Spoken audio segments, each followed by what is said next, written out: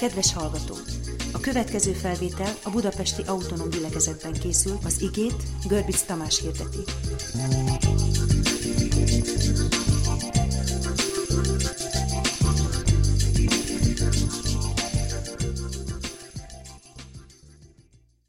Napokban a példabeszédeket olvasgattam, és a vége felé Salamonnak van egy üzenete, amikor egy kérdés tulajdonképpen, amit feltesz, hogy amikor a fundamentumok is elrontatnak, akkor mit cselekszik az igaz. És hát elolvastam ezt az igét, és napokig ez forgott bennem, hiszen azt látjuk magunk körül, hogy hát a fundamentumok elrontatnak. Tehát azok a fundamentumok, amik alapján eddig a világ működött, és a dolgok működtek, azok elrontatnak, és a kérdés ilyenkor az, hogy hát és akkor ilyenkor most mit cselekedjen az igaz. Tehát ha fenekestül felfordul a világ, a dolgok a fejek tetejére állnak, hogyha már alapvető kérdések is, amik eddig nem voltak megkérdőjelezve, kérdőjelessé válnak, akkor mit cselekedjen az igaz. És hát arra jutottam, hogy hát ha a fundamentumokat elrontják, akkor az igaznak a fundamentumokat kell erősíteni, erősítgetni, úgyhogy most egy fundamentális üzenettel készültem ma, és szeretnék a 10 parancsolatról beszélni. Szeretném ki is vetíteni nektek ezt a dolgot, úgyhogy ha minden igaz, itt a kivetítős kollégáktól kapok egy kanócot, és akkor ezt ide a fenekébe be kellene dugni, oda. És akkor ti is látjátok, amit én látok. Mivel ugye többségünk vizuális típus, tehát azt jegyezzük meg legjobban, amit látunk, hát ezért gondoltam, hogy egy ilyen vizuális segédeszközzel élek én is, és akkor most ugrik a majom a vízbe, hogy most sikerül-e itten kontaktust teremtenünk. Wow! És ti látjátok, én nem, úgyhogy nyomok még egy gombot. Hát ha én is látom, nem csak ti. Most senki se lát semmit. Menni fog ez, remek. Nagyon jó. Tehát a 10 parancsolat. Sokszor találkozok keresztényekkel, akik felteszik ezt a kérdést, sőt vita is van az egyházban erről, hogy érvényes-e a 10 parancsolat, vagy pedig nem. És akkor az egyik válasz az, hogy igen, érvényes, a 10 parancsolat ugyanúgy érvényes, és akik ezen a nyomdok következetesen végig mennek, azok ugye a szombatot is megtartják, mert hát most akkor, ha a 10 parancsolat érvényes, akkor miért csak 9-et tartsunk meg belőle, a 10-et is megköllene, ugye? Most a 7. napi adventista testvérek örülnek, hogyha ilyeneket hallanak. A másik oldalon pedig ugye azt mondják, hogy nem vagyunk a törvény alatt, és hát már annyit halljuk, hogy nem vagyunk a törvény alatt, hogy azért én szeretném többet megerősíteni, hogy nem is voltunk soha, legalábbis én. Tehát én pogány voltam, 24 éves koromig ateistaként éltem, és akkor robbant be az Isten igéje a szívembe, és így lettem törvénytelenből megkegyelmezett. Tehát a törvény alatt kihagytam ezt a kanyart, és a törvény alatt nem voltam, hanem rögtön a törvénytelenségből Isten beemelt engem az ő szerelmes fiának az országába, és semmit nem nagyon tudtam a Bibliáról, és mindent úgy kellett megtanulni, hogy mint Alice Csodaországba tátott szájjal jártam az összejövetelekre, és ittam a mindenféle embereknek a szavait, sőt, ha lehetett, még a gyerekszoliba is bementük, hogy halljuk, hogy ott is prédikálnak a gyerekeknek, mert olyan szinten voltam én tudatlan a Szentírást illetőleg, és naív. Mi a helyzet tehát a 10 parancsolattal? Most érvényes, vagy nem érvényes? Ugye abban az értelemben a 10 parancsolat nem érvényes, hogy Istenhez nem a törvény alapján kapcsolódunk. Tehát nem arról van szó, hogy van a kegyelem, van egy új szerződésünk, egy új szövetségünk Istennel, és abba aztán visszaemeljük a régi szövetségnek az elemeit, és azt mondjuk, hogy Istenhez mi a 10 parancsolat alapján kapcsolódunk. Ez nem így van. Tehát az új szövetségben meghaltunk a törvénynek, következésképpen meghaltunk a 10 parancsolatnak. És amikor Jézusba belekeresztelkedtünk, mindent, a 613 parancsolat, mindegyikét, a 10 parancsolatot is beleértve a hátunk mögött hagytuk. Hát akkor ez most azt jelenti, hogy az új szövetségben akkor a 10 parancsolat az nem számít semmit? Hát nyilvánvalóan ez nem így van. Miért nem? Azért, mert Isten örök, Isten nem változik. És azzal együtt, hogy mi nem a törvény szerint kapcsolódunk hozzá, hanem a Jézus Krisztusban felkínált kegyelem szerint, ettől még Isten azokat a dolgokat, amiket a 10 parancsolatban mondott, azt nem gondolja másképpen. Tehát ez nem úgy van, hogy mivel egy új szövetségre léptünk Jézus Krisztusban, ezért Isten a régi szövetségben gyűlölte a gyilkosokat, de az újban már szereti őket, vagy nem törődik velük. A régi szövetségben gyűlölte a házasságtörést, de az újban már ez nem számít. mondana. Isten tegnap, ma és mindörökké ugyanaz. Az az Isten, aki gyűlöli a gyilkosságot, az az új szövetségben is gyűlöli a gyilkosságot, ő nem változott meg. Azok az alapelvek, amelyek le vannak fektetve a 10 parancsolatban, érvényesek. Van változás is, nevezetesen, hogy ha te új teremtés lettél, akkor az első teremtésnek meghaltál.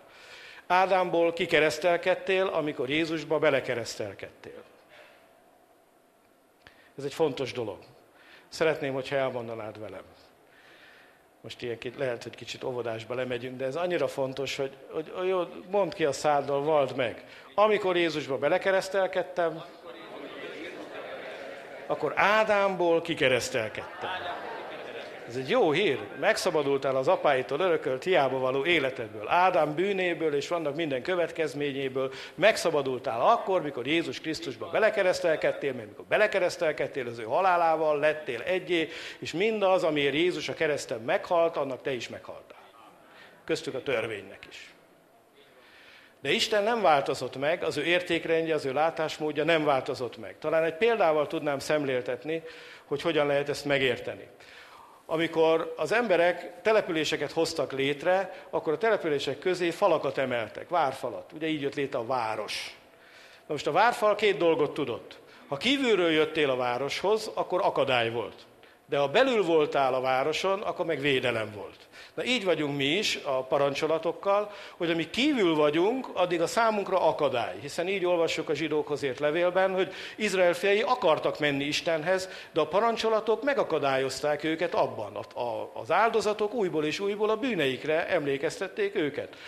A tisztátalan szabályok azt mondták nekik, hogy az nem ám úgy van, hogy csak te berontasz az Isten jelenlétében. Még a 10 parancsolatkor is Isten külön leküldte Mózest a hegyről, hogy a népnek mondja meg, hogy nem jöhetnek föl.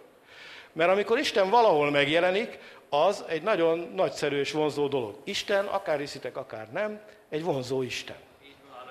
És amikor megjelent a Sínai hegyen a maga valóságába, az emberek meg voltak bolondulva, megőrültek, hogy felmehessenek a hegyre. És azért kellett Istennek szigorú szabályokat hozni, és ez a törvény fala volt, ami elzárta őket Istentől, mert kívül voltak.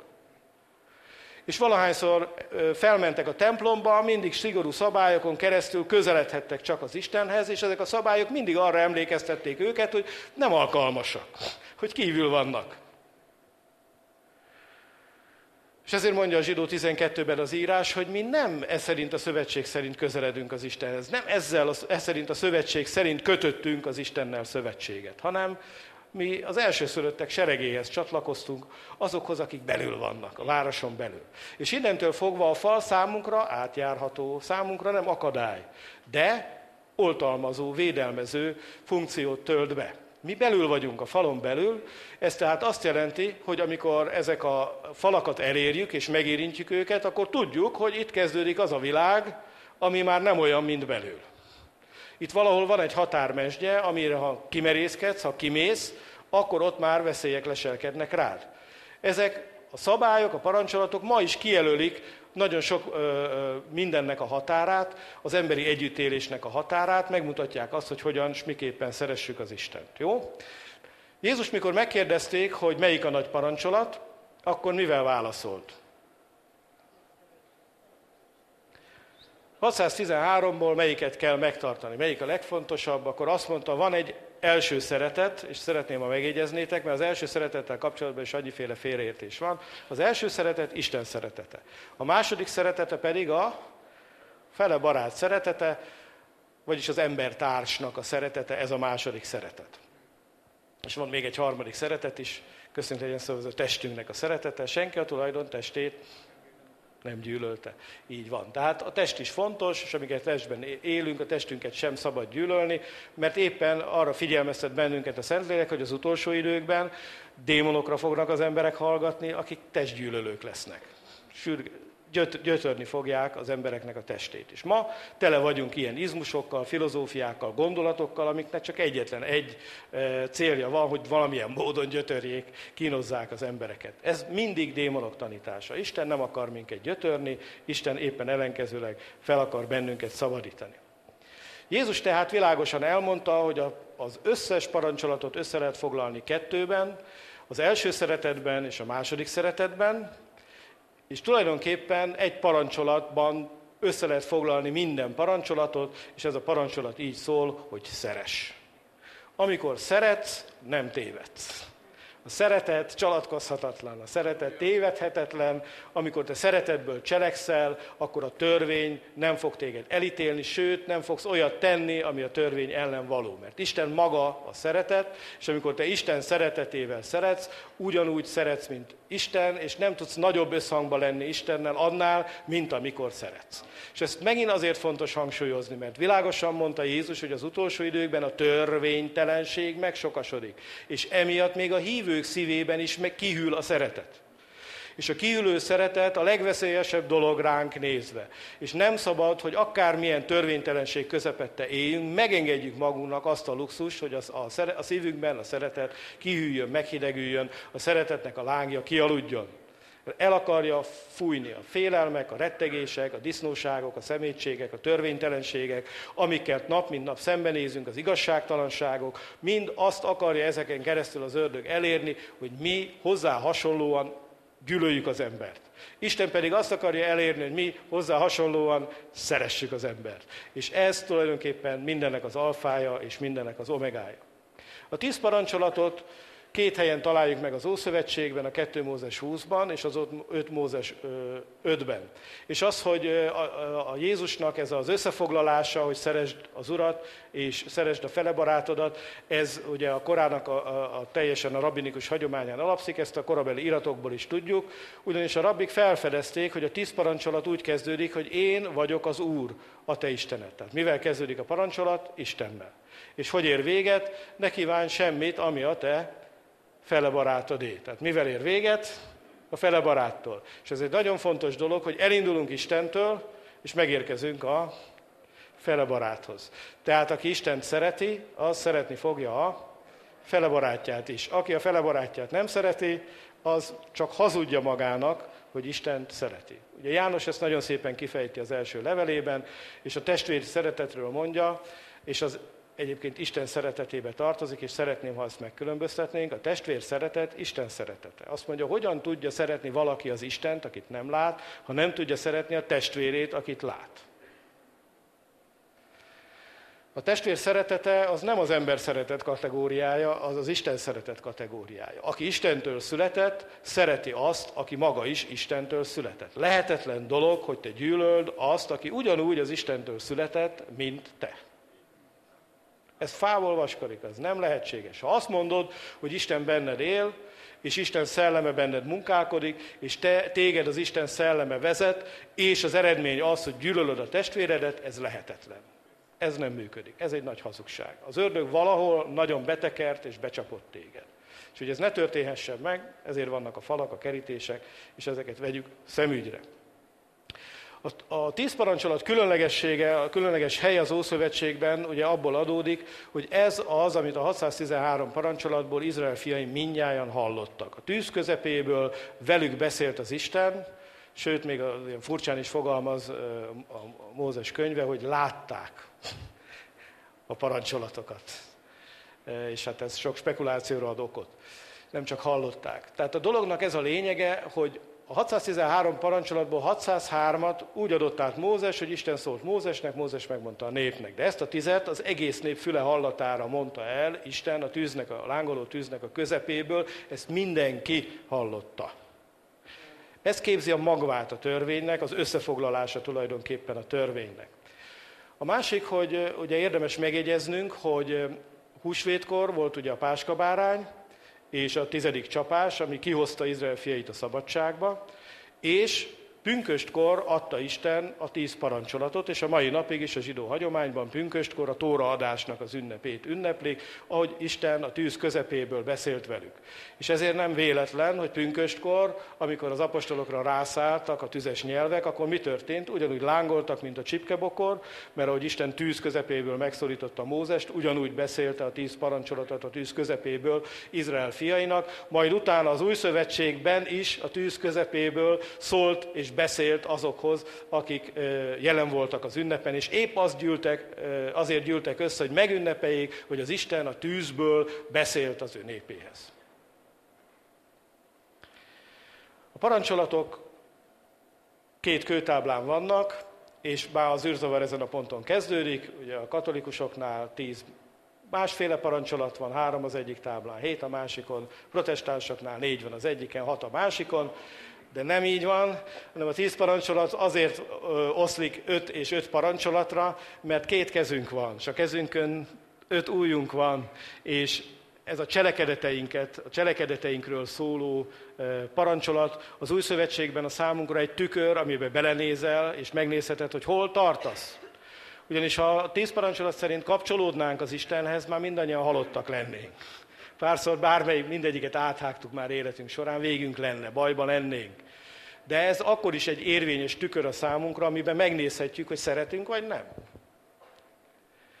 És azért van ilyenekre szükségünk, mert nem olyan könnyű megállni, könnyű eltévedni. Az első kőtáblán azok a parancsolatok vannak, hogy hogyan szeressük Istent. A második kőtáblán pedig a felebarátra vonatkozó parancsolatok vannak, hogyan szeressük az embertársainkat. Az első kőtáblának ez lehetne tehát a felirata, szeresd az Urat, a te Istenedet teljes szívedből. Vagyis az 5 parancsolat arról szól, hogyan szeressük Istent. A második táblán, kutya kisállat kedvencek, most macska kiállítás volt, hogy lehet, hogy ennek a szelleme ihletett meg. A második kőtáblának a felirata pedig ez, hogyan szeressük a felebarátot. Ennek az Új Szövetségben Jézus ad egy második formulát is a felebarát szeretetéről, ami az empátiáról szól. Helyezkedj bele a másik ember helyzetébe, gondold végig, hogy te az ő helyébe mit cselekednél, mi volna a helyes, mi volna a jó, és amit te szívesen fogadnál ebben a helyzetben, azt tedd vele. És ami neked nem esne jól az ő helyzetében, azt meg ne tedd vele. Tehát ez az empátia oldaláról fogja meg a dolgot, amit nem akarod, hogy veled cselekedjenek, az te se cselekedd az embertársaddal. És amit akarod, hogy veled cselekedjenek, az pedig cselekedd te is az embertársaddal. Oké. Nézzük meg akkor az első kőtábla parancsolatait. Minden ellenkező híreszteléssel szemben a parancsolatok nem lekötöznek, lefognak bennünket, hanem így is hívják, már mondom, Jézus korában a rabbinikus hagyományban is így hívták, hogy a szabadság parancsolata. Jakabnál 2-szer is találkozhatunk ezzel a kifejezéssel, azt mondja, aki belenéz a szabadság törvényébe, és nem feledékeny hallgató, az épülni tud. Aki hallja az igét, szelídséggel fogadja a beoltott igét, annak számára az ige hasznos lesz. Másik helyen pedig azt mondja, hogy úgy beszéljetek, és úgy cselekedjetek, mint akiket a szabadság törvénye fog megítélni. Tehát a szabadság törvénye ebben az esetben nem azt jelenti, hogy Isten nem azt fogja számon kérni rajtunk, hogy mit kell cselekedni, hanem azt, hogy mire volt lehetőségünk. Mert aki tehetne jót, de nem, így van. Mit kezdtél a szabadságoddal? Az első parancsolat tulajdonképpen, hát nem is parancsolat, és akkor egy picit álljunk meg itt a parancsolat kifejezésnél, mert itt valójában nem 10 parancsolatról van szó, mert látni fogjuk, hogy az egyes parancsolatok valójában néha több parancsolatból állnak. Ugye a szombat parancsa is arról szól, hogy dolgozz és pihenj. Mind a 2 meg van parancsolva, sőt, hát tulajdonképpen még az is benne van, hogy emlékezz meg a nyugalomnak a napjáról, tehát ha úgy veszem, akkor már 3 parancs is van ebben az egy parancsolatban. Tehát itt valójában 10 szózatról van szó, 10 kinyilatkoztatásról van szó, és ezeket a kinyilatkoztatásokat szeretnénk megnézni. Mi tehát az első parancsolat? Én az Úr vagyok, a te Istened, aki kiszabadítottalak, kihoztalak, kivezettelek, szabadságot adtam neked Egyiptomból, a rabszolgaságnak a házából. Tehát, amikor Isten szövetséget jön kötni, mindig úgy mutatkozik be, hogy én vagyok az Isten, aki elhoztam neked nem a börtönt, hanem a szabadságot. És ezt azért fontos megjegyezni, mert ha börtönbe zárva érzed magad, akkor nem az Istent szolgálod, akkor valami baj van. Az ördög fordította meg ezeket a dolgokat, mert Isten azt mondta Ádámnak, hogy a kert minden fájáról bátran ehetsz, egyről nem. Vagyis Isten azt mondta, van rengeteg jó választásod, és van egy dolog, amit ne válasz. Az ördög pedig jött, és azt mondta, valóban azt mondta az Isten, hogy semmelyik fáról se szabad enni.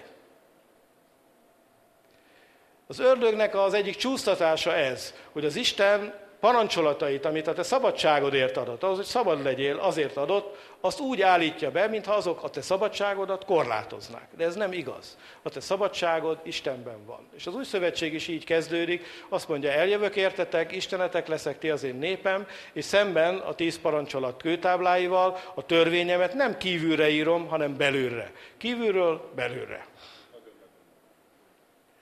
Ez azt jelenti, hogy innen belülről fog téged a parancsolat ösztönözni, és nem kívülről kell neked a parancsolat és a benned levő bűnre ösztönző erőben megküzdeni, amiben csak alul tudsz maradni. Belül a szívedben cserélődnek ki a dolgok, belül a szívedben változnak meg a dolgok, ez az új szövetség. De amit jegyezzünk meg, hogy Isten tehát a mi szabadítónk. És Jézus azért jött el, hogy bemutassa, hogy a legnagyobb rabság az a bűnnek a rabsága. Aki a bűnt szolgálja, rabszolgálja a bűnnek. És ez tulajdonképpen az új szövetségi megfogalmazása ennek az egész történetnek.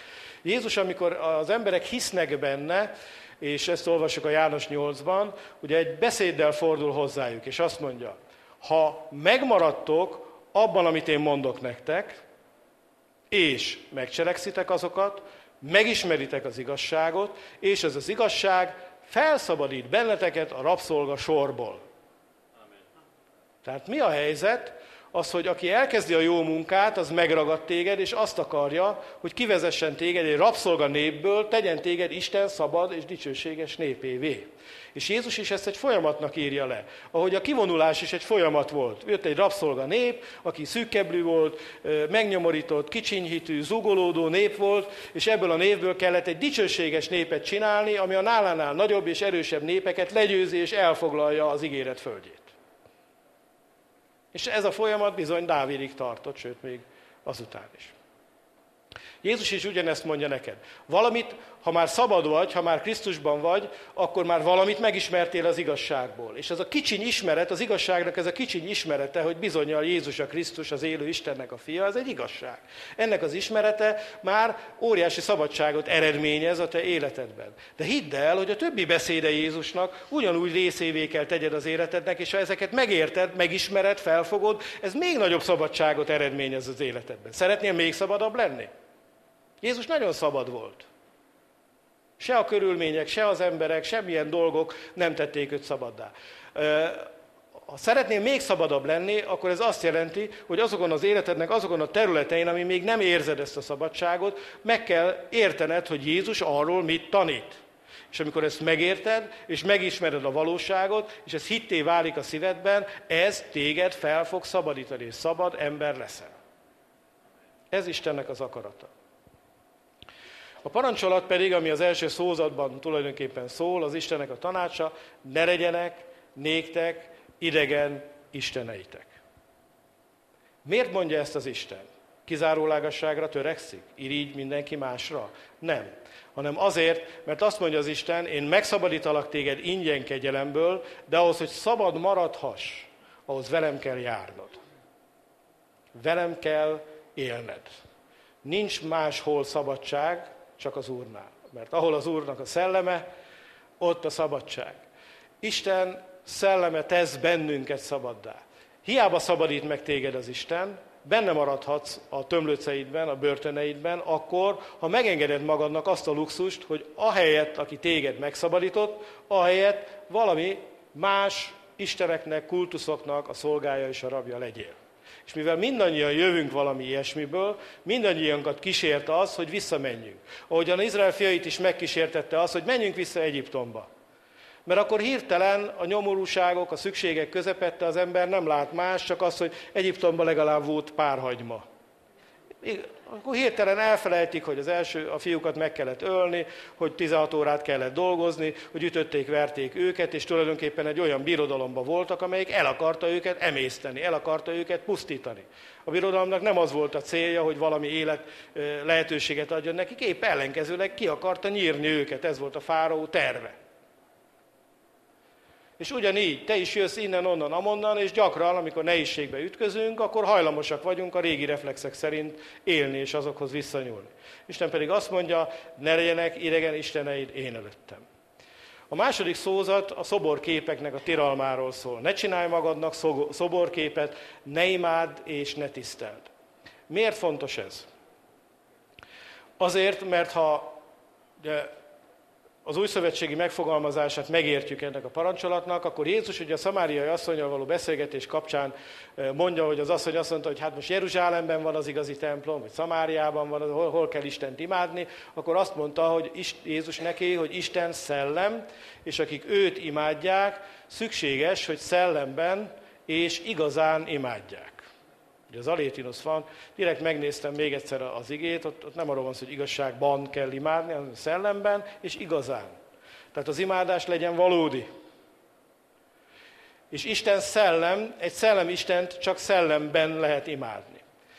Miért van a második parancsolat? A második és harmadik parancsolatnak az a célja, hogy jó, te megismerted Istent. Megismerted Istent, hogy ő megszabadított téged, és akarsz hozzá ragaszkodni, akarsz vele járni. Akkor a keskeny út két szélén két mocsár van a számodra. Az egyik a materializmusnak, a bálványimádásnak a mocsara. Amikor a szellem Istennel való szellemkapcsolatot te materializálni akarod. Valamilyen anyagi dologba, tárgyba akarod beletenni. Miért? Mert testben élünk, és ezért a testi ingerek sokszor erősebbek az életünkben, mint a szellemi ingerek. Izrael fiai is ezzel küzdöttek, hogy a pogányok meg tudják mutatni az ő isteneiket. Kinyitják ezért, és akkor ugye Atéba tele volt bálványokkal, meg mindenféle, de mi zsidók hogy mutassuk meg az Istenünket? Nekünk egy szellem Istenünk van, akit nem lehet látni. Hol a te Istened? Egy pogány megmutatja, itt az én Istenem. De az új szövetségben nincsenek szent helyek, nincsenek szent szakrális épületek, nincsenek szakrális dolgok, és nem lehet Istent materializálni. Semmilyen evilági anyag, semmilyen evilági dolog téged Istenhez sem közelebb nem tud vinni, sem elválasztani nem tud tőle. Istent szellemben és igazságban kell imádni, és ez nem mindig könnyű. Mert ahhoz, hogy egy szellem Isten szellemben imádj, ahhoz valamilyen módon a testi dolgaidat figyelmen kívül kell hagyjad. Ahhoz le kell menned valahova a szellemed, a lelkiismereted legmélyére. És mi egy olyan világban élünk, ami elborítják az ingerek a testünket. A szemünket előtt vibrál a mindenféle, a fülünkbe dübörög a mindenféle, rengeteg dolog van, rengeteg minden van, és a szelíd és csendes hangot, ami az ember lelkébe, a szívébe megszólal, nem tudod meghallani a fecsegő felszín miatt. Akkora a zaj. És ez el kell az embernek tudnia csendesednie. És ez nem könnyű a mai világban. A parancsolat mögé oda teszi Mózes, és azt mondja, hogy vigyázzatok ezzel a bálványimádás dologgal, mert a bálványimádás azt eredményezi, hogy Isten ugye megbünteti harmad-negyediziglen azokat, akik ők gyűlölik. Ebből sok félreértés származik, mert valamilyen oknál fogva a keresztények csak ezt hallották meg, bizonyos emberek ebből a dologból, azt a részét, hogy viszont 1000 iziglen jót cselekszik azokkal, akik őt szeretik, azt valahogy nem. Úgyhogy nagy könyvek születtek a generációs átokról, viszonylag kevesen írtak a generációs áldásról. Pedig hát, ha összehasonlítjuk a 4.-5. iziglent az 1000 iziglennel, akkor azért azt látjuk, hogy Istennek ugye legalább 250-szer nagyobb a hajlandósága arra, hogy áldjon, mint arra, hogy átkozzon. És egyébként is, ugye ez a törvényhez tartozik az áldás és az átok, ez a törvényben a korbács és a kockacukor az idomítás eszköze, az Isten fegyelmezésének az eszköze testi emberek számára. Az új szövetség egy másik szövetség. Az új szövetséget nem fenyegeti semmifajta átokkal az Isten. Az új szövetségben egyetlen egy átok van, aki nem szereti a mi Urunkat, Jézus Krisztust, legyen átkozott. Ez a helyzet. Jézus Krisztusban pedig az Isten megáldott bennünket minden szellemi áldással. Jó? Egy szóra hívnám fel a figyelmedet, minden. A minden, tudod mit jelent? Még azzal is, amivel te most úgy érzed, hogy még nem vagy megáldva. De tudd meg, hogy igen, meg vagy áldva.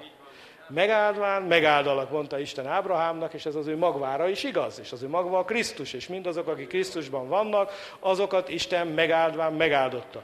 Áldott vagy azért, hogy áldássá legyél.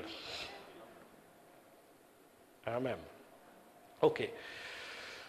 A bálványokkal kapcsolatban az Ószövetségben nagyon sok mondani valója van az igének. Ha bárkinek kétségei volnának, hogy mit ért a Biblia bálvány alól, annak javaslom, hogy Ézsaiás prófétánál üsse fel a Bibliát, a vigasztalások könyvénél, mondjuk az a 40-től az 54. fejezetig tartó nagy lázálma tulajdonképpen Ézsaiásnak, egy nagy újongás, és ott állandóan szembe vannak helyezve Babilonnak a bálványai, meg Babilonnak a varázslása, szembe van helyezve az igaz Istennek az imádásával. A bálványok semmit nem használnak, a varázslások semmit nem használnak, de az igaz Isten kijelenti előre a szolgáinak azt, amit cselekedni fog. Képzeljétek el, hogy Isten elkötelezte magát, hogy semmit nem fog tenni az emberiséggel, anélkül, hogy előtte azt nyilvánvalóvá ne tenni. Isten mindent elmondott, amit tenni akar. Te tudod a jövőt, azért, mert Isten elmondta, hogy mit fog a jövőben tenni. És higgyétek el, Isten mindent a szava által alkot, a szava által teremt. Ha Isten azt mondta, hogy ez így lesz, akkor az úgy lesz. Ez kétség nem férhet. Tehát pontosan tudod, hogy Isten mit fog cselekedni benned, és mit fog cselekedni a jövőben, mert azt előre kijelentette a prófétái szája által, és régen szólt hozzánk, az atyákhoz szólt a próféták által, ezekben az utolsó napokban pedig szól hozzánk az ő fia által. Így van. Isten tehát szükséges szellemben és igazságban imádni, és amikor a próféták ugye ostorozzák a néma bálványokat, ahogy leírja Ézsaiás, hogy faragja a fából a bálványt az ember, és aztán utána az egyik felénél sütögeti a szalonját, a másik felénél meg hajlong, és leírja, hogy hogyan önti meg értékes aranyból, de aztán ott áll egy helybe szegény bálvány, semmi meg se tud mozdulni, se jót, se rosszat nem tud csinálni. Ha el kell vinni A-ból B-be, akkor jönni kell az embereknek, és fel kell venni a vállukra, és vinni kell, és hurcibálni kell. És mi az üzenete a prófétáknak? Az az üzenete, hogy ne legyél ostoba. Ne azt imádd, amit a te kezed csinált, hanem azt imádd, aki téged alkotott. Ne a saját alkotásaidba gyönyörködjél, hanem gyönyörködj abban, aki téged alkotott. Te vagy az alkotás, és az alkotót pedig imád szellemben és igazságban. Ne elégedj meg náladnál alantasabb dolgokkal, mert a lelked, a szellemed senyved azoktól a dolgoktól, amik alantasabbak, amik lent vannak. És a bálványimádás mindig ezt eredményezi. Éhező, szomjazó, megalázott lelket eredményez, és ezért a bálványimádás mindig összekapcsolódik a mágiával, meg mindig összekapcsolódik a testi bűnökkel. Ez Pál apostol fejti ki, aki azt mondja, hogy nehogy azt higgyétek, hogy a szexuális visszaélések, meg a homoszexualitás azért burjánzik itt, mert hogy ez ilyen burjánzós dolog, hanem azért, mert amikor az emberek az alkotást istenítik, az alkotó helyett, akkor ennek ez lesz az eredménye. Mert a sóvárgó lélek aztán a test örömeiben kereszt vigasztalás, és az az ember, aki elszakad Istentől, megvakul az Istenre, akinek a szíve megsötétedik, az valahol a testi dolgokban keres vigasztalást. De a lélek szenved a testnek az elnyomása alatt. A lélek nem szárnyal a testnek az elnyomása alatt. Míg belövöd magad, addig, míg hat a kábítószer, addig sem vagy jól, csak addig ez a hazug hatás elvonja a figyelmedet a lelked szenvedéséről. Mint a fájdalom csillapító. Szegény feleségem, mikor ugrott egy dupla, leszúrt Rydbergert a jégen, és ebből kifolyólag kificamodott a könyöke, ott ültünk a traumatológián, tömött sorokba, és akkor fájt neki, és akkor mondtuk az orvosnak, hogy legalább adjon valami fájdalomcsillapítót, mondta az orvos, nem lehet. Mert amíg meg nem vizsgálták, röntgenezték, stb., addig a fájdalom igazítja el, hogy mit meg hol, hogyan. Majd utána tudják, hogy mi a baj, akkor majd utána lehet fájdalmat csillapítani. Köszönjük szépen, hogy tessék sietni. Mert akkor mi meg ráállunk a doktor úr lábára, és addig állunk rajta, hogy nem végez, hogy kicsit ösztönözzük arra, hogy pörögjenek a dolgok. Nagyon ráértek ott szebben láthatólag. Tehát igenis, a fájdalom csillapítás egy jó és hasznos dolog, ha már tudjuk, hogy mi a baj, de ha csak a fájdalmat csillapítjuk, az elfedi a valódi problémát. És ilyenek a testnek az ideig, óráig való öröme. Berúghatsz, ihatsz alkoholt, és ugye az emberek fordulnak a szexualitás felé, ma azt szürcsölik, hörpölik, és a szexualitás egy ideig, óráig ad nekik, Szodomának és Gomorának is. És lehetett látni, hogy ez a vége a történetnek, hogy ez nem elégít meg soha. Egyre durvább és durvább dolgok kellnek, egyre nagyobb és nagyobb adag kell, mert soha nem elégszik meg, sőt, egyre jobban szenved a lelked mindezek közepette, tehát ez a szenvedélybetegségeknek a lényege. Pillanatnyira eloltja a szomjúságodat, de utána még rosszabb helyzetbe hoz téged. Pár másodpercért, pár percért, pár óráért, utána belelök téged egy olyan mély gödörbe, amiben teljes reménytelenség vár rád. Ez nem szabadság. Isten szellem, és szükséges őt szellemben és igazságban imádni. Isten nem lehet ritualizálni, nem lehet evilági dolgokhoz kötni, hiába áldja meg a pápa az amulettedet, vagy a dalai láma, nem fog neked szerencsét hozni. Tudod, szerencsétlenséget fog hozni. És azt is elmondom, hogy miért. Vagy elmész a himalájai hegyi kristályt, belefoglalják neked, és akkor az majd az életenergiát. Ezek babonák, hülyeségek, ostobaságok. Ez a bálványimádás minősített kategóriája, minősített esete. Ugyanígy ne hidd el, hogy egy pap felemeli az ostját, és azt mondja, hogy ez az én testem, és akkor Jézus Krisztus újra kiüresíti magát, és még nem is vagy egy emberi testet, hanem egy ostjának a testét ölti magára, és szőröstül, bőröstül, istenestül abba beleköltözik. Hát emberek, hát! Az egy marék liszt, le ne borulj előtte. Nem igaz. Megállok az ajtóba, és akkor azt mondom, mint apostoli utód, hogy íme, én vagyok az ajtó. És akkor onnantól Jézus beleköltözik az ajtóba.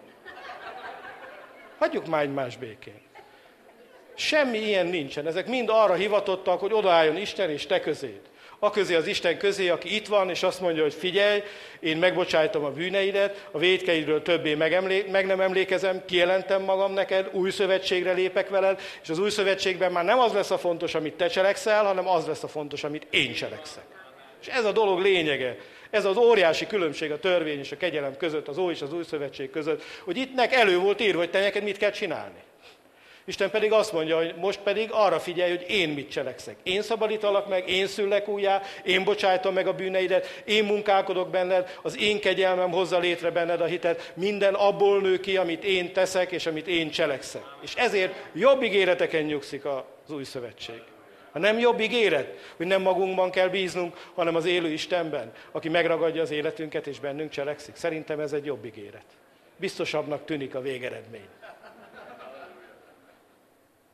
Oké.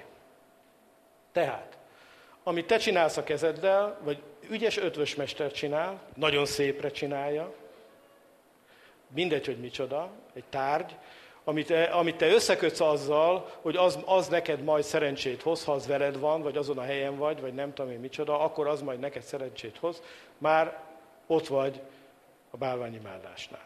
És nézd, és vedd észre te is, ugyanígy a ritualizmus is lehet bálványimádás. Sőt, a Biblia azt mondja, a fösvénység is bálványimádás, a mammon is imádása is bálványimádás. Mert ha a pénz a számodra cél, és nem eszköz, akkor nagy bajban vagy. Akkor bálványimádó lettél. Sokszor vannak az emberek, kimegyek külföldre dolgozni, miért, hogy sok pénzem legyen. És mit csinálsz ezzel a sok pénzzel? Hát nem tudom, majd ha lesz, akkor... És tudom, hogy sokaknak ez egzisztenciális kérdés, hogy el tudja tartani a családját, és így tovább. De van egy csomó ember, aki úgy van, ha sok pénzem lenne. De nem az az érdekes, hogy a sok pénzed lenne, mi van. Az az érdekes, hogy mit csinálnál azzal a sok pénzzel. És ha felteszed magadnak azt a kérdést, hogy mi a helyes és mi a jó, játsz el a gondolattal, hogyha sok pénzed lenne, mit csinálnál. És nézd meg azokat a dolgokat, amiket így magad elé kitűzöl, kiderül, hogy a többségéhez nem kell pénz. Nem kell pénz. Tűzd ki a célokat magad elé, és a pénz legyen eszköz a céljaid elérése érdekében. De legyenek normális céljaid. Ha azt teszed céllá, hogy majd sok pénzem lesz, akkor majd nem tudom én mi lesz, akkor be vagy csapva, akkor bálványimádó lettél. Második parancsolat. Nézzük a harmadikat. Tehát ha valaki Isten felé akar haladni, és Istennel akar járni, az egyik oldalon a materializmus mocsara van, a bálványimádás mocsara. De a másik oldalon is van egy mocsár, és ez pedig talán a legkevésbé értett parancsolat, Isten nevét hiába felneved. Most az emberek azt hiszik, hogy ez ugye a káromkodásról szól, de nem arról szól, arra is van parancsolat, ne szidalmazd a te Istenedet, tehát ez is ki van mondva. De az Isten nevét hiába felvenni, az egy nagyon speciális dolog a Szentírásban. Tulajdonképpen ez nem más, mint a babonaságoknak a tilalma, meg a hamis eskünek a tilalma. Ugyanis a mocsár másik oldalán a szellemi hamisítványok vannak. Mik is a babonák, a babonaságok? Olyan dolgok, amik szelleminek látszanak ugyan, és az emberek azt hiszik, hogy ezek értékes, hasznos, jó dolgok, de a valóságban nincsen értékük.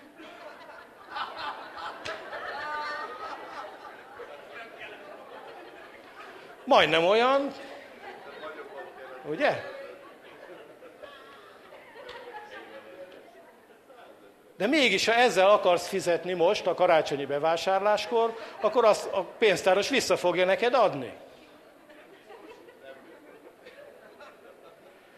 Hát lehet, hogy megtartja, azt mondja, ez akkora poén, hogy megveszi tőled. De alapvetően nagyon hasonlít az igazira, de nem igazi. És figyeljetek ide, amikor Istent nem tudjuk, meglankad a szívünk, és Istent nem szellemben és igazságban, nem szellemben és igazán imádjuk, akkor ez a két dolog mindig bejön az életünkbe, a bálványimádás meg a mágia, a varázslás. És azért, mert a bálványok önmagukban tehetetlenek. És ha egy kis varázslás nincs benne, akkor semmit sem élünk át. És ezért minden hamis vallásban mind a kettő jelen van a bálványimádás is, meg jelen van a mágia is.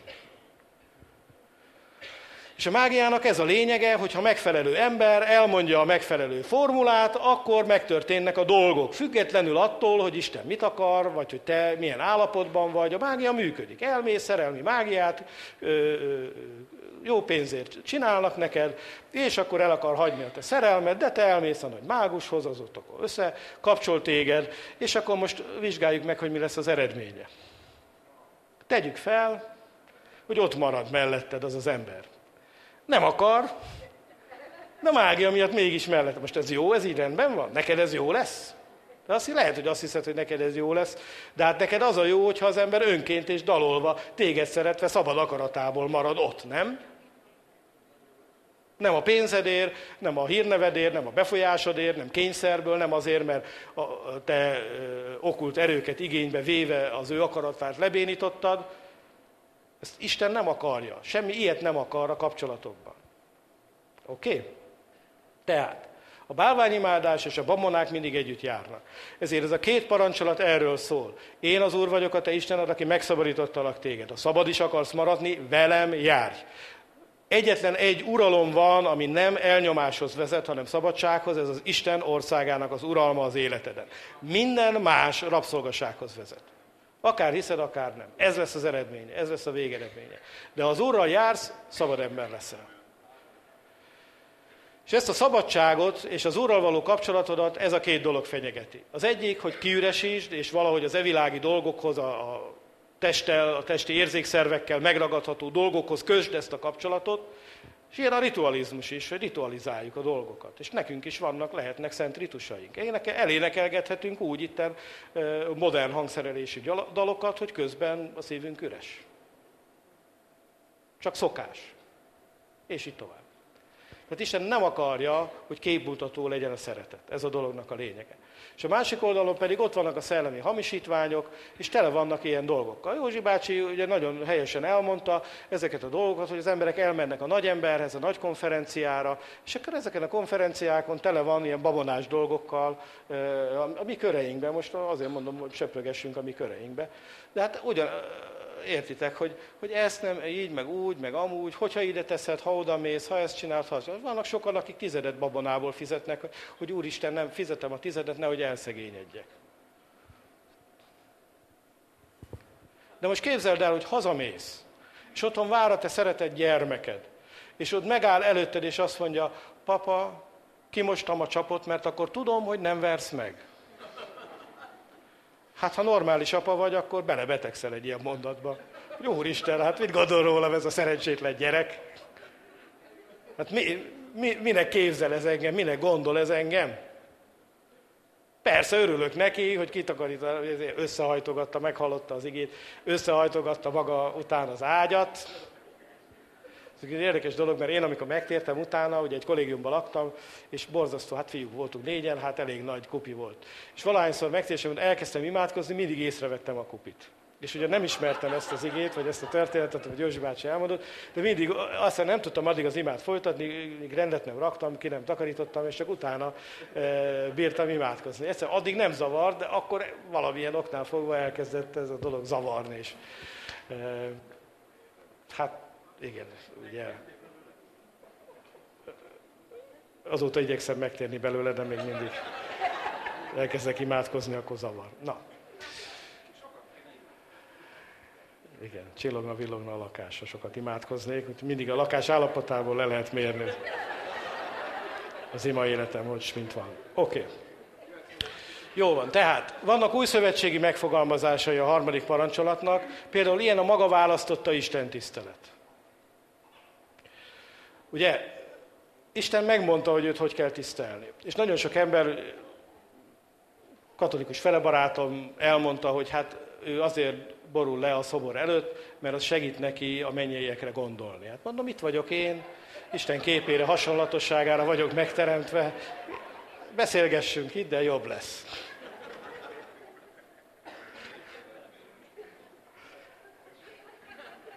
De most komolyan.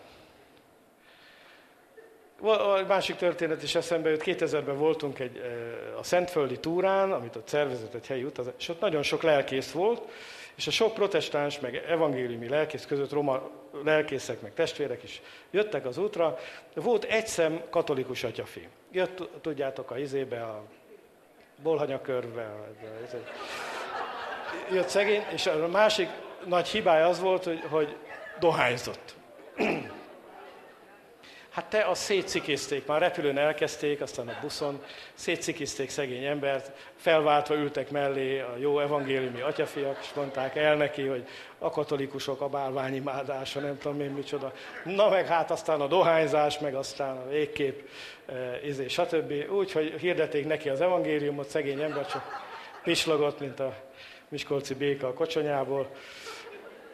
És megérkeztünk Izraelbe, leszálltunk a buszról, elmentünk a siratófalhoz, és akkor a derék evangéliumi atyafiak berohantak a siratófalhoz, és elkezdték a köveket csókolgatni. Édes Istenem, jó Istenem, csókolgatták ott a köveket, és akkor megállt a katolikus pap így mellettem, szívta a vagót, nézegette a jelenetet, és azt mondta, és ezek azt mondják, hogy én bálványimádó vagyok.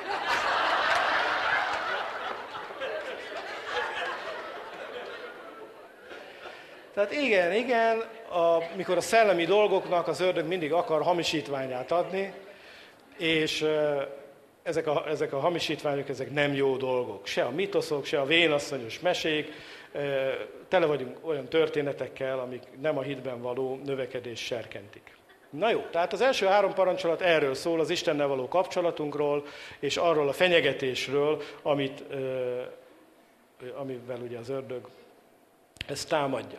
A 4. parancsolat egy nagyon érdekes parancsolat, gyakorlatilag ugye 2 részből áll. Az egyik, hogy 6 napon át dolgozz, a 7. napon pedig pihenj. Na, hát van akinek az a parancsolat, hogy dolgozz, és van akinek az az üzenet, hogy pihenj. Hát van, aki ugye 6 napon át pihenne, és a 7-en esetleg dolgozna, vagy akkor se, és fordítva. Ez azért nagyon fontos dolog, mert a munka is az Isten tiszteletünknek a része. Te bálványimádó, nem azt akartam mondani, hogy bálványimádó lettél, de átfogalmazom. A bálványimádás irányába tettél rossz lépéseket akkor, ha te a pénzedért dolgozol. Nem a pénzedért kell dolgoznod, hanem olyan munkát kell végezned, ami neked is örömet okoz, meg másoknak is hasznos.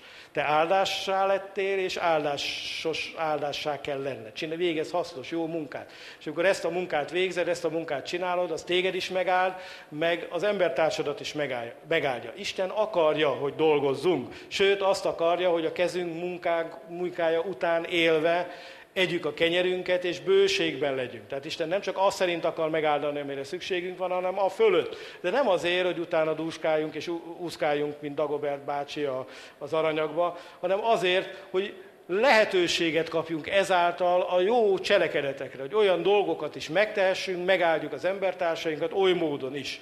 És ezek a jó cselekedetek formálnak és alakítanak bennünket. Isten tehát akarja, hogy dolgozzunk, és én szeretem a Károlyi Bibliának a megfogalmazását, ami azt mondja, hogy a szombatnapot úgy szenteld meg, hogy robota munkát ne végezz. Tehát amikor az ember a szájáért robotol, a megélhetéséért robotol, meg kell tudnia állnia. És kell legalább 6-hoz, tehát a 7 naponként meg kell állnia, és kell, hogy valamilyen más elfoglaltságot találjon. Ugye itt látjuk, hogy általában hogy megy ez, egy dolgozik, és aztán nagyon sokan szemmel tartják, hogy mit ténykedik. Ez tulajdonképpen nem más, mint az időnek a megszentelése, az időnek a helyes felhasználása. Ugye azt szoktunk mondani, az a legértékesebb, amiből a legkevesebb van. És az idő ilyen.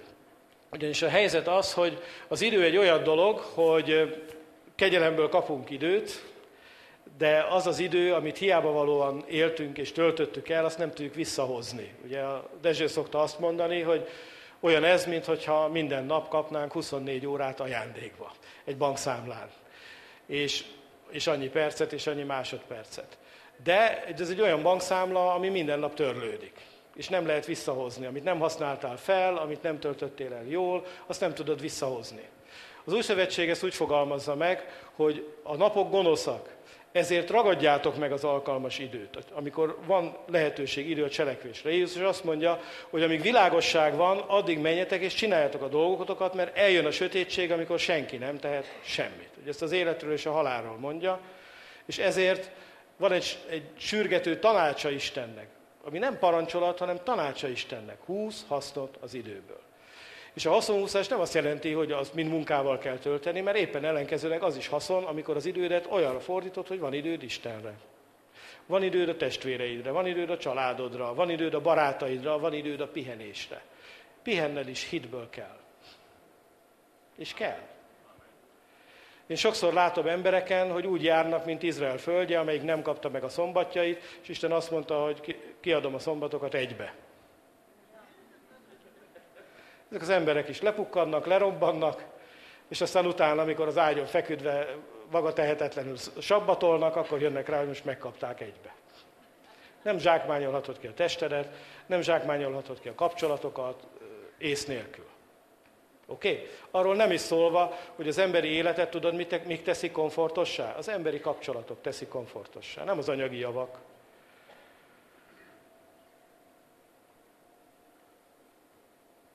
Van a híres ige, hogy jobb a háztető ormán lakni, mint házsártos asszonnyal, rossz természetű asszonnyal egy házban. És akkor mi elképzeljük, hogy az asszony perel ott a házba, és akkor kimászik az ember a sátortetőre, átöleli a kéményt, és ott kucorog. De ez tulajdonképpen házassági jó tanács a Bibliában, ami azt mondja, hogy megnézed azt a nőt, és ugyan Esdrás Nehémiásnál látjuk, hogy ez valóságos problémaként is jelentkezett. És azt mondod, hú, ez gazdag, feleségül veszem. Igaz, hogy rossz természete van, egy bálványimádó, a szamballatnak a lánya. De feleségül veszem, mert gazdag. És a gazdagság majd számomra kényelmes életet és jólétet fog teremteni, és akkor boldog és elégedett ember leszek. És azt mondja, hogy nem leszel boldog és elégedett ember, mert a boldogságodhoz és az elégedettséghez nem az anyagi javak vezetnek el téged, hanem az emberi kapcsolatok. Sokkal fontosabb az, hogy milyen emberi kapcsolataid vannak, mint az, hogy milyen anyagi javaid vannak. Az életedet komfortossá azt teszi, ha szerethetsz, és téged is szeretnek. Ezt elmondom még egyszer. Az életedet élhetővé, komfortossá azt teszi, ha szeretnek téged, és te is szerethetsz. És ezt nem tudod pénzen megvenni. És a rossz körülményeket, ha jó kapcsolataid vannak, azt fölül tudja írni. De ha rosszak a kapcsolataid, nincs az a gazdagság, amitől te jobban érzed magad. Elmész shoppingolni, műkörmöshöz, még 2 lakcipő, még 3 báli ruha, de ez csak ugyanolyan, mint a piálnál, vagy más egyébben próbálnád becsapni saját magadat, az éhségedet és a szomjúságodat. És ezen a kőtáblán az utolsó parancsolat az 5. Tiszteld apádat és anyádat. Ugye erről a rabbik azt mondták, hogy ez kerül át általában a másik kőtáblán, mondván, hogy ez az ember és az ember közötti kapcsolatot. De nem erről van szó. Ugye a rabbik kimutatták ezt a párhuzamos igehelyekről, hogy amit Istenről mond az ige, azt ugyanúgy mondja az apáról és az anyáról is, hogy aki nem tudja tisztelni apját és anyját, az nem tudja tisztelni Istent sem. És szeretném elmondani, hogy a tisztelet az egy univerzális elv. Ugyanis rend van, és a rend alapja a tisztelet. És a tiszteletadás megvan a mennyben is. És lehet, hogy te azt gondolod, hogy a mennyben nincs tiszteletadás, de van. És talán, ha valami a mostani korból nagyon hiányzik, ez a tiszteletadás. És a tiszteletadás azért jár a másik embernek, mert ő Isten képére és hasonlatosságára lett megteremtve.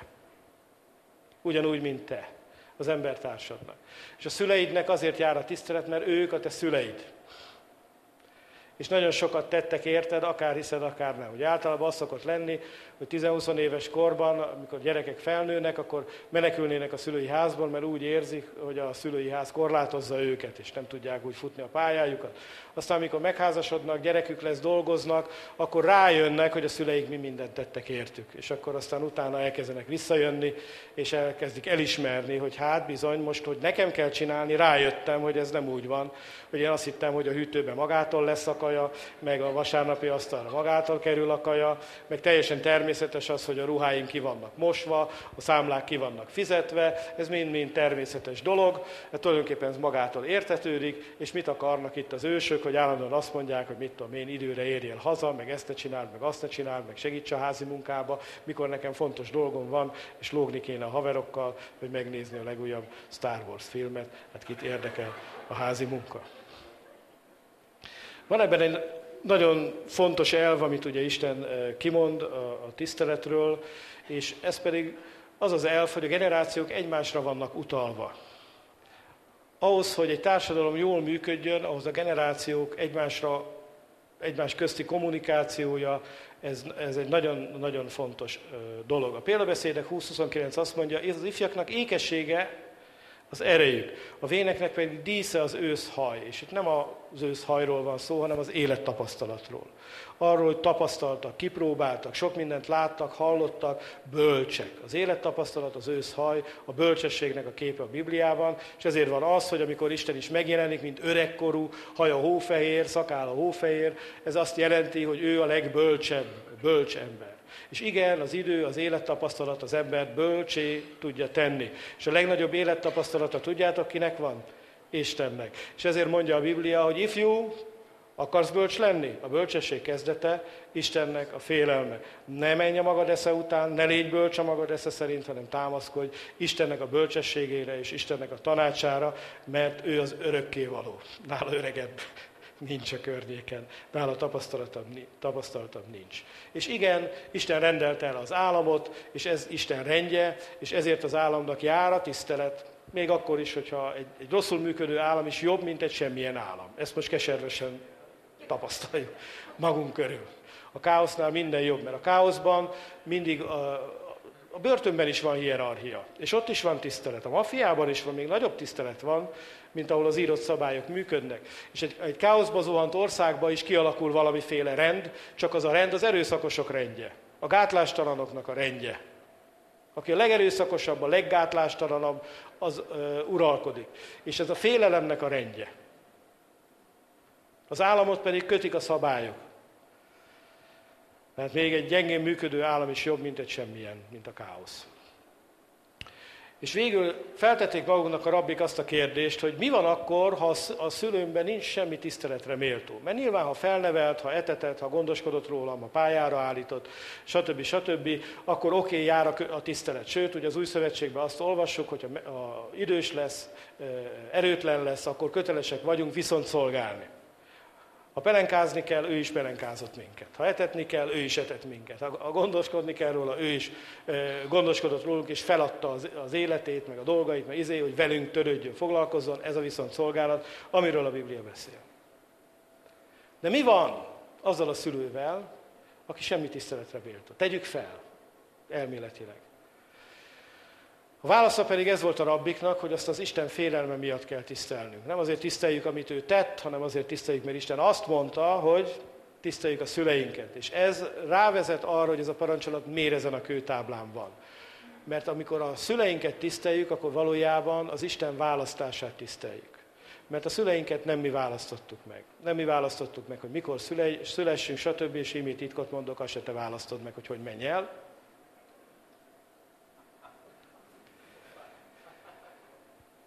Jézus azt mondta, hogy az én órám még nem jött el, mondta a testvéreidek, de a tiétek mindig készen van.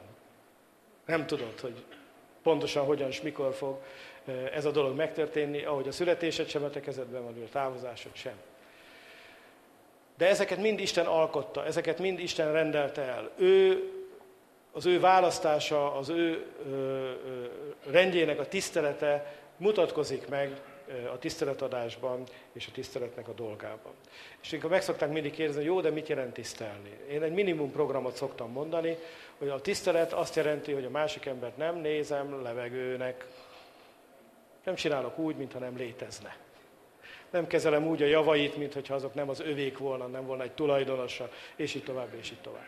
Tehát a tisztelet, ott kezdődik a tiszteletadás, hogy tudomást veszünk a másikról, és elismerjük, ami a másiké, és ami a másiknak van, legyenek anyagi, vagy szellemi javak, vagy akár pozíció. Mikor az egyetemen tanítottam erről, elég jól tűrték a dolgot, még a paráznaságot is úgy, ahogy bevettük azt a kanyart, hogy ne paráználkodj, de a tiszteletnél kiakadtak. Még hogy ők tisztelik. Mondtam, figyelj ide, elmész egy munkahelyre, ott van egy öreg szaki, aki ott van 15 éve, és te friss diplomásként oda keveredsz, te lenézheted az öreg szakit. De neki jár a tisztelet a 10 évére, amit lehúzott a cégnél. Műcsoda? Majd, aki érdemli. Gondoltam. Olyan parasztlázadás volt, gyerekek, hogy én azt hittem, hogy másnál fognak kiakadni, de ez a tiszteletnél az a dolog nem ment, és hát nagyon mélyre ment ez nekem, és sokat gondolkoztam ezen, hogy miért van. Na jó, hát akkor nézzük. Hogyan szeressük Istent? Az első tehát, Isten megszabadít téged, és maradj is szabad. És ahhoz, hogy szabad maradhass, ahhoz egy uralmat szabad elfogadnod, az Istenét. Hidd el, hogy aki megszabadított téged, az akarja igazán a szabadságodat. Ne menj vissza Egyiptomba, ne menj vissza a régi életednek a dolgaiba, amik rabszolgává tettek téged. A másik fontos dolog, Isten szellem nincs az anyagban. E világi dolog se közel nem visz Istenhez, sem el nem választat téged Istentől. Semmi ilyenbe ne higgyél. Harmadik parancsolat, ne légy babonás. Ne hidd el mindenről, ami természet fölötti, hogy az Istentől lehet. Negyedik parancsolat, légy szorgalmas, dolgozz, munkálkodj, de legyen helyes az értékrended. És az, hogy mi az értékrended, az azt mutatja meg, hogy mire szánsz időt, mire szánsz figyelmet, mire szánsz pénzt.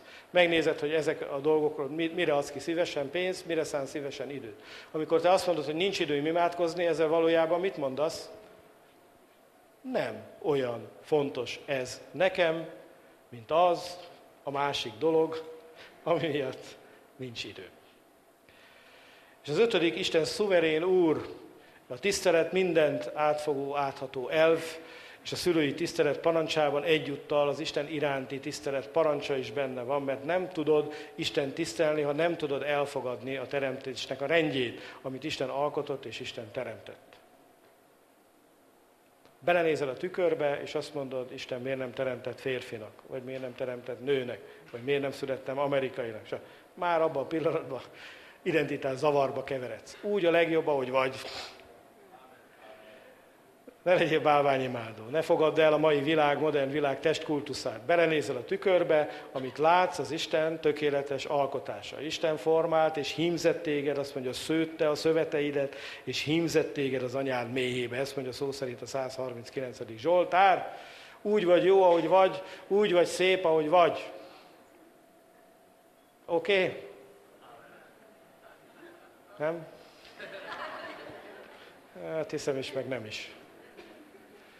És a Biblia azt mondja, hogy az idő vasfoga megrágja a külső emberünket, de a belső ember napról napra megújul. Tehát lehet, hogy kívül ráncos leszel, de belül viszont ragyogni fogsz az Isten dicsőségétől, és gazdagon adatik neked a bemenetel az Istennek az országába.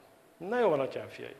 Hát az első kőtábláig sikerült eljutnunk, de nem baj, nem hagy bennünket se tatár, se török, egyenlőre.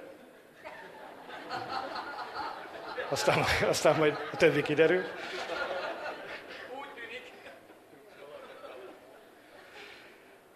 Úgyhogy én most itt megállok, és akkor majd a következő kőtáblát átvesszük a következő alkalommal. És szeretném, ha elmélkednétek ezen, meg szeretném, ha gondolkodnátok ezen. Istennek az értékrendje tehát nem változott meg. Hidd el, hogyha te ragaszkodsz a bálványaidhoz, akkor Istent nem szereted. Isten világossá tette, hogy akik engem szeretnek, azok ilyeneket nem csinálnak. És bizony gyakran keveredünk, az atyánk fia hozta az ikont, az én görög-keleti barátom, és mondta, hogy az ikonon átsüt az Isten természete. Mondom, várjál, ide állok az ikon mellé, hasonlítsd össze. elmondom neked az első Zsoltárt, és közben hasonlítsd össze, hogy melyiken süt át az Istennek a természete. Ne csináljuk már ezt, emberek. Ez ugyanolyan, mintha nem látogatnád meg soha az édesanyádat, vagy a feleségedet, hanem a fényképét nézegetnéd, és azt csókolgatnád. És ott fekszik melletted a feleséged az ágyba, és te minden este megcsokolnád a fényképét az ágya mellett, és elmondanád, hogy fú, milyen szép, meg milyen gyönyörű, milyen szegény, itt vagyok. Isten valóságát szellemben tudod megtapasztalni. Ezekben a pótszerekben ez a dolog nem fog menni. És higgyétek el, hogy nagyon fontos az, hogy te magad is, ahogy éled a keresztény életedet, az ima életedet, a Biblia olvasásodat, stb. Meg kell, hogy újítsad újból és újból. Tudatosítani kell magadban, hogy mit, miért és hogyan csinálsz. Mert nagyon könnyen bele süppedünk ebbe a problémába, mert testben élünk, és a test állandóan a bálvány imádás felé lökne bennünket. Ez nem szabad lebecsülni ezt a nagy hajtó erőt, ami ebben az életben van. És ráadásul minden egyéb is ezt önti ránk, hogy a szellemi dolgoktól inkább a testi dolgok felé forduljunk. Ez egy nagyon nagy erő, és ennek ellen kell állni az embernek. Oké? Isten pedig szeret bennünket, és hogyha mi viszont akarjuk őket szeretni, akkor figyelembe vesszük a tanácsát. És szeretjük őt munka közben, és szeretjük őt akkor is, amikor együtt vagyunk a családunkkal, a gyerekeinkkel, szeretjük őt akkor, amikor itt vagyunk, benned is szeretjük az Urat, az, hogy egymással törődünk, egymásnak tagjai vagyunk, ezzel mind-mind az Istent szeretjük. Oké?